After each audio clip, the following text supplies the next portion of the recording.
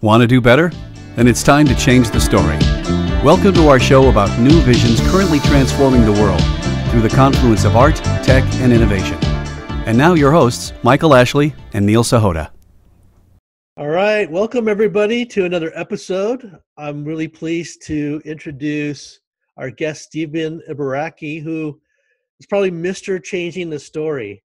It's incredible what he's done. He's a futurist. He's a retired professor. He's an advisor for the United Nations, for YPO, works with ACM, IEEE. I could literally probably spend an hour just running through what Steve is currently doing. You know, and all honesty, sometimes I wonder if he's part robot. But great to have you on, Stephen. Well, it's a real pleasure. I'm jazzed to talk with both of you. You're both change makers, so let's have some fun.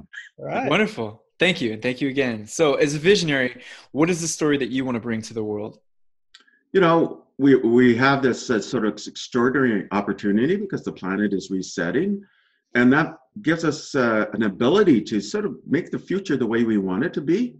And that's where I see the story going, and we can get into more detail if you wish. Sure. Please tell us, as a futurist, tell us what a bright future that we have an opportunity to get to because of this reset. Well, I call it the post-COVID reset, or the world after COVID, and I can definitely see this engagement happening globally because of the masses of consumers going online, digital transformation occurring across all the 12 major sectors in the world, even impacting things like government and industry, society, even culture. A lot of these things will be permanent. And what it's done, it's forced us to look at ourselves as human beings. And as a result, I see the socialization aspect. Even though you see some tension right now, I believe that social awareness will persist and will make us better people. So I've got a pretty pragmatic, positive view of the world. That is increased digitalization and transformation occurring. There's persistence going to happen with more closer engagement and happening with both developed and developing countries of the world. And we're going to come together. But I see business as being a big unifier, more than governments or nonprofits and so on. Really, business being the heart, and then working with governments and working with the UN and NGOs and so on. So I'm very optimistic where the world is going, and I believe what the shock has done is now it's going to make us more prepared if something happens in the future, because we realize we can't ignore what we think could be inconsequential events in one part of the world and thinking, hey, we don't have to pay attention to that's not affecting me today. No, you have to pay attention to everything in the world. And, you know, there's an idea in chaos theory, and it's called the butterfly effect, where something inconsequential in some part of the world, and you think it might have massive effect somewhere else. Well, pandemic is an example where it's massive effect and it's massive everywhere, but you got to pay attention. So. Right. You know, I always use this example like that COVID has kind of shone a spotlight on us, and it's helped, you know, probably expose or really emphasize some of the gaps or deficiencies that we have. But I also think it's kind of shown some of the great things that are actually going on. Like you hear about people helping strangers, like the elderly or the high-risk people, you know, get groceries. You know, as we kind of move into a post-COVID world, hopefully soon, how can we kind of build on this energy? I mean, how can we like put together a more better, sustainable future? You know, that's already occurring in a sense. Like, let me just give you a snapshot on healthcare. Right now, you have all of these doctor, medical, patient needs. You have the application of big data, mobile, 5G, artificial intelligence, et cetera, and the internet. And then you see all of these practical applications, like, you know, let's see where people are, meeting other people, and we can sort of track where COVID is going, or let's do massive amounts of telemedicine using 5G technology. Let's be able to see what the big areas are that we need to be aware of, the trends and so on, artificial intelligence and big data. Let's use robots to deliver food products and medical supplies and even do disinfectants and so on. You see this contraction occurring. So I'm just going to give you a real example. Something that was really predicted to happen in the next 5 to 10 years, it's actually happening now, and it's going to persist. And as a result, it's going to have some really positive changes that allow us to integrate technology, but also allow us to socially interact in ways that were unimagined before. You know, for example, it used to be I used to hop on a plane, 20 hours later, I'm in South Africa, did a 2-hour speech. Why do you have to do that? And all that whole carbon footprint stuff. You have to do it. We're getting into really immersive environments. I can see all of this augmented reality and virtual reality being integrated in. Even this group called the ACM, it's number one in computing science. They converted their conferences to being virtual, but they created a task force and even a best practice guide to enhance that immersive feel. So, you know what? We can engage with anybody at any time and anywhere in the world, and we just a phone call, sort of Zoom call or other technology platform away. Why don't we do that? Why don't we work together, collaborate, whatever the problem is? I think that's going to be the world of tomorrow, and I gave you the sort of telemedicine example, but it's going to infiltrate every aspect of our lives. I'm actually really jazzed of where it's going. Well, both Neil and I feel that we feel that this is a time for great optimism. So you were very kind enough to write the foreword to our book, and you're obviously very plugged in with technology and trends. And this is a very good example of what you just mentioned there. But I wondered if you could go even further, because you have your finger on a pulse of stuff that's going on that most of the general public doesn't even realize. In fact, I didn't realize until even just reading what you had put together in the foreword. Maybe say some things that other people aren't aware of that are coming down that are really exciting when it comes to technology. Well, food security is a big issue right now, or food insecurity. In fact, the prediction there's about 900 million people, almost 1 billion people who are in a food insecurity situation. I'll give you another stat. There's 1.6 billion children out of school right now, and about 400 million have a food insecurity situation. In fact, it could be sort of biblical. It's so serious. And this protection of the food chain and contaminants is a real problem. Right now, you have to send something to a lab. It could take 2 weeks to get it back. You need specialized personnel. Well, there's a company called Inspecto. They got this technology, automated, really powerful, don't need specialized people, can be done in 30 minutes, can be pulled out through the entire food chain, and protects it against the contaminants. So that's kind of like this new technology that's already rolling out. There's a new kind of chip coming out, sort of 3D technology. Taiwan Semiconductor is going to put some proof chips out later this year. It's kind of secret. Don't tell anyone. But it has like 1,000 times the power that the available computing chips have. Kind of a new technology. And what that does, it allows us to do better prediction or modeling and things like problems that are occurring, or when people congregate, or new kind of foodstuffs, bacteria, or I should say vaccines, particularly vaccines and therapeutics, new energy capabilities, new materials. All of that science is capable when you have these new kind of computing chips, which are coming out this year. And it's using this 3D architecture. Now, the things that's really transformational, people aren't aware of it, but the next version of supercomputers called exascale is coming out. And this year and next year, in fact, out of the US, there's one called Frontier. It can do the combined power of the top 160 supercomputers are doing today. It's just like one computer. Can you imagine what it can do for things like, all the impossible, like climate action is a real problem. Well, what if you can do climate modeling in a way it's just impossible today? Well, that's another transformational tech coming out right now. And so I can go on and on. I can go for like hours about what it's really, really cool down the line. So. You're sharing a lot of great things, Stephen, and I'm a big believer of this idea of convergence, that we have all these game-changing technologies going on and creating, accelerating exponential growth. And the idea of convergence, we can actually combine some of these things together to really, skyrocket, for lack of a better word here, what we could do. I kind of feel like you're actually doing the same thing. I always believe in this ecosystem of Stephen, right? Working with the UN and YPO and all these organizations that are trying to move and shake the world and make a difference. What are you doing? Maybe you can share a little bit about what you're doing to try to amplify and bring some of these changes to help, create a better world. I live in this sort of convergence or sort of a center point, so it's really fortunate. So if I see something really interesting, in fact, today, I can write to the Gates Foundation. I know people in there and say, you know what, this is kind of cool. And I think it could transform what you're trying to do in the developing regions of the world. Have a look. And they do. They'll have a look. Or there's this lab called the Global Good Lab, and it has only one investor, that's Bill. And again, same thing. I can show them something I think that is really interesting, can accelerate what they're trying to do. So I'll show them, and they definitely will have a look. I have these private meetings with the World Health Organization every Thursday morning, really early. In fact, next week I have to wake up at 5 for the next call. But it's like the leaders with the World Economic Forum are there. The International Chamber of Commerce, which represents 45 million businesses. The International Organization of Employers, they represent, I believe, 58 million businesses.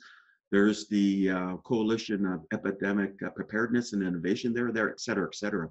And we have these really intimate conversations about, now it's on COVID, but in the future it could be other issues. And that is, how can we collaborate? How can we work together to do something meaningful? So these are happening in real time. I just finished doing 3 YPO events, a keynote for an hour and a half on transformational tech. When Global on last Friday, did another one on Tuesday, just did one to YPOs in the US, same kind of idea. But they're private organizations. I can't talk a lot the sort of the meat of the talks, but these things happen. Neil was on the call the other day in the morning. We're founders of AI for Good, this movement globally, and we're planning how to take this into a digital world, but how to have impact worldwide. Just had a meeting with the ACM, and they're launching this #1 organization creating science, and they're developing new projects. So just recently had some meetings with some really young people who have some great ideas. So I'm trying to help them. So ... It's like 100 of these things I'm concurrently in all the time. It's all exciting. It's amazing, and happy to share it, or some of it anyways, a little bit. So right now, so many people are caught up in what I would think of as kind of the fog of war right now, where we really can't, it feels like you can't see past the next month, let alone the next year. Because of what's going on in the world at this moment. Obviously, it looks like you are. And so I wondered if you could paint a picture for the world. Let's say it's the year 2030. What does that world look like to you? Well, you know what? What's happened is COVID has actually forced sort of a contraction of what we would think the world will look like in 2030. I'll give you one example. We have these sustainable development goals, which are due to be sort of finalized in 2030, or the World Economic Forum came up with a jobs report where they're predicting what's going to even happen in 2022. Or you have this transition of the 4th Industrial Revolution, which came out in 2016. I call it now the 5th machine age. And, about a year ago, Japan came out with this idea, Society 5.0. All of it about acceleration. What I believe is that what COVID has done, it's going to cause the pause, and then that acceleration is even going to be faster. So I gave you the example of telemedicine, the use of robots, use of AI and big data, things that would have normally taken 10 years, 2030 are happening this year, and it's going to persist. Even these ideas of big data, having maybe, 70% penetration in some sectors, or machine learning and AI, again, 70% or 80%. Some of these other technologies, even quantum computing, all of these I see accelerated. So big data, definitely in the 90 percentiles, machine learning, definitely in high 80 percentile, even things like augmented reality and virtual reality. A big promise for a long time. I see that accelerating in the 70 percentile, but not by 2030. I see it by 2023.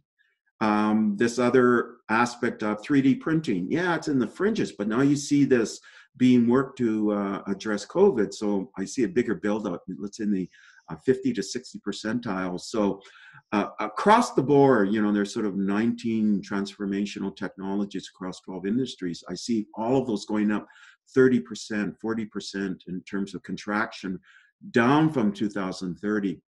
It's interesting, quantum computing, people are saying that's 20 years out and so on, but recently a company called Psi Quantum got a $250 million investment using photons to make them work. And if you look at existing quantum technology now, it's kind of measuring these things called qubits.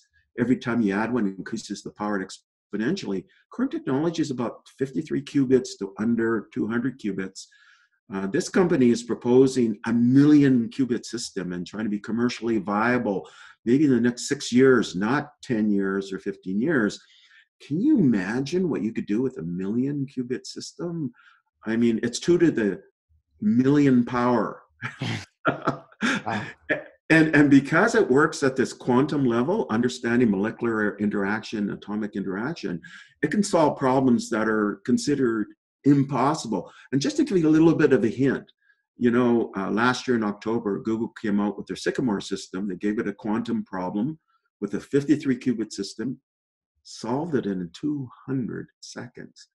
Do you realize that they felt that if you gave that same problem to the most powerful supercomputer called the Summit, they predicted it would take it 10,000 years? Wow. Or last fall, even this company called D-Wave, which is kind of a niche of quantum computing, they applied it to a conference managing the bus schedules in Portugal in November, and something that would normally take something like almost an hour to do, they were able to do in a matter of seconds dynamically to help people taking buses.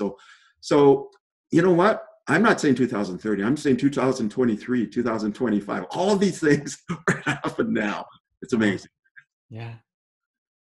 That's absolutely phenomenal. I mean, so we could be looking at actually a much different world in 3 to 5 years. I mean, I always say that, change seems to happen faster and faster, but that's pretty quick, huh, Stephen? Yeah, including even this idea of synthetic biology being applied with AI and automation, and the development of new kinds of ways of addressing materials and so on, including in medicine. That's happening now. So there's a lot of transformational things that are really being accelerated that you would have thought would be 2030. It's actually happening now. Let me give you one example. Typically vaccine production or therapeutics, that process would take 6 to 10 years or more. Some people, sometimes even 20 years. That's actually happening in under 2 years right now. That ability to contract and bring different forces together, that's going to be permanent. So you're absolutely right, Neil. It's going to be 3 to 5 years, not 10 years. And the world's going to be radically different as a result. In fact, in ways we can't even imagine, because all of these things that are boosting by 1,000x that you would normally think would happen over 1,000 years are now happening in the next 3 to 5 years. Can you imagine what that world will look like? And you're going to be part of it.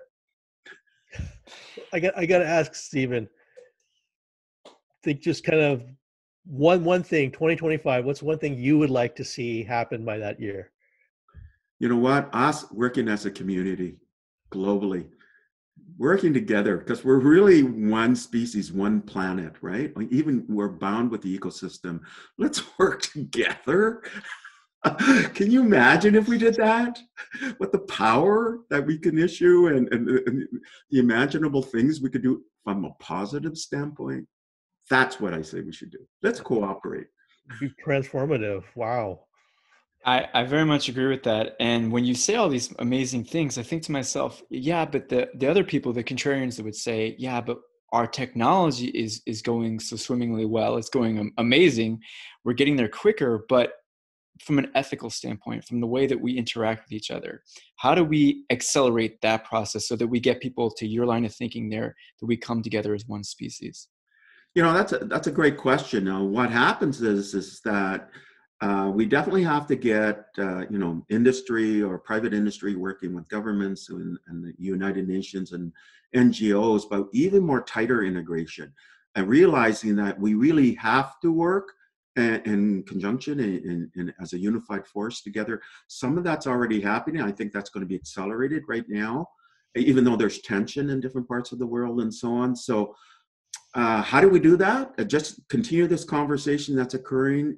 There's this layer that is collaborating right now I see business as a unifier. So let's continue that conversation, and it'll be a more productive world. But you're right, there is tension. There's this gentleman by the name of Graham Allison. He used to be the dean at Harvard at the Kennedy School, and he talks about Thucydides, this sort of Thucydides trap.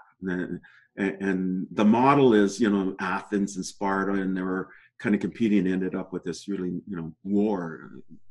And he's developed or he's analyzed the last 500 years, and he's seen tension like what's happening now about 16 times, and 12 ended up in war.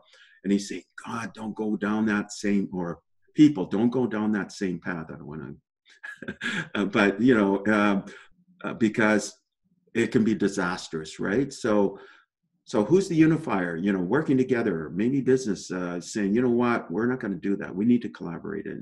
And what you're doing here with this podcast, this videocast, you're trying to get the message out. Let's work together, right? So, but we're in a position to do that. You're in a position with this messaging you're doing here, with this videocast, Neil, with the work you're doing as well. We're in a position to change the world in a positive direction, to minimize the tension, and actually to accelerate the collaboration that's occurring. Oh, it's a fantastic goal. It's a goal we all need to do and actually make it a reality. I think a lot of people don't realize how much power and influence they could actually wield. What advice would you give people to be kind of a driver and make this, a reality? You look at your local community and just volunteer, take action, execute. A lot of times people come up with an idea and they just sit on it, but it's just a phone call or a Zoom call away. It's just reaching out to a friend and saying, hey, there's a local need and local challenge. Let's participate. Could be even a hackathon, could be your local school. They can be regional, join regional events or join national societies. They're all available. They're always looking for people to help. So just volunteer and help, participate, take action, come up with an idea. Talk to your neighbor about it. Talk to the local friend. Take action. Execute.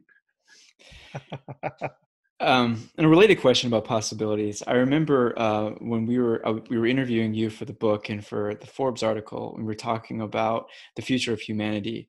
And sometimes when we hear about technology, people have the mind that AI and all these developments are going to make us less human. But I have a feeling from what you said and your insights that technology can open the door to potentials we never realized we had, and it can make us more human.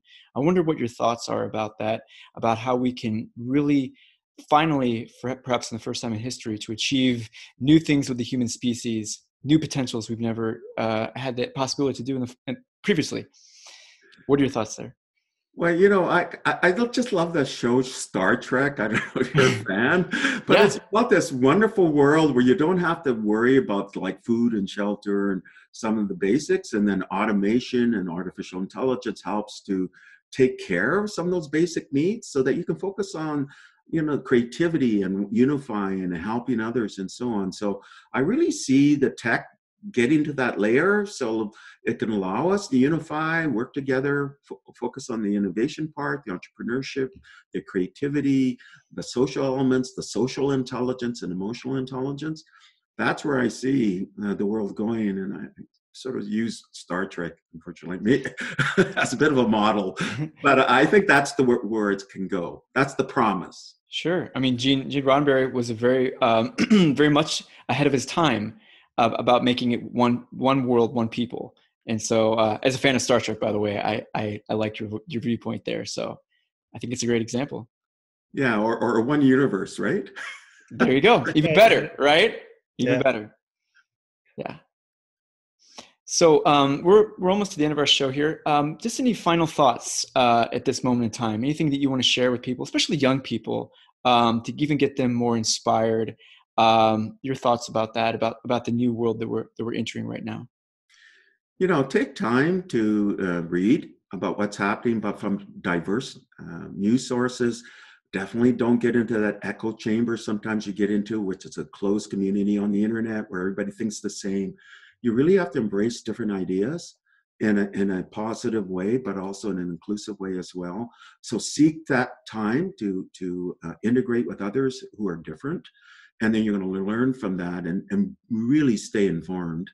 And then take that ability to be informed into action. Like, how can I work with others to move the world forward in a positive way and for good? Awesome. Great advice, inspirational advice from a man that's actually doing it and helping us all achieve a better dream. Thank you, Stephen. Thank you very much. Well, thank you for inviting me in and allowing me to share some of my insights with you, but also to collaborate. Hey, we're working together, right, to make the world better. Yeah, 100%. and one more thing. If people want to learn more about what you're doing and follow you, where should they go? That's pretty hard because I do a lot. Sure. Probably just search on the internet and put my name in. You'll see me all over the place. Okay. Well, very good. Thank you again. Thank you.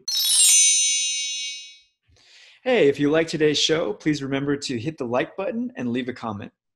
If you've been enjoying the Changing the Story podcast series, please subscribe and share it with your friends. Thank you.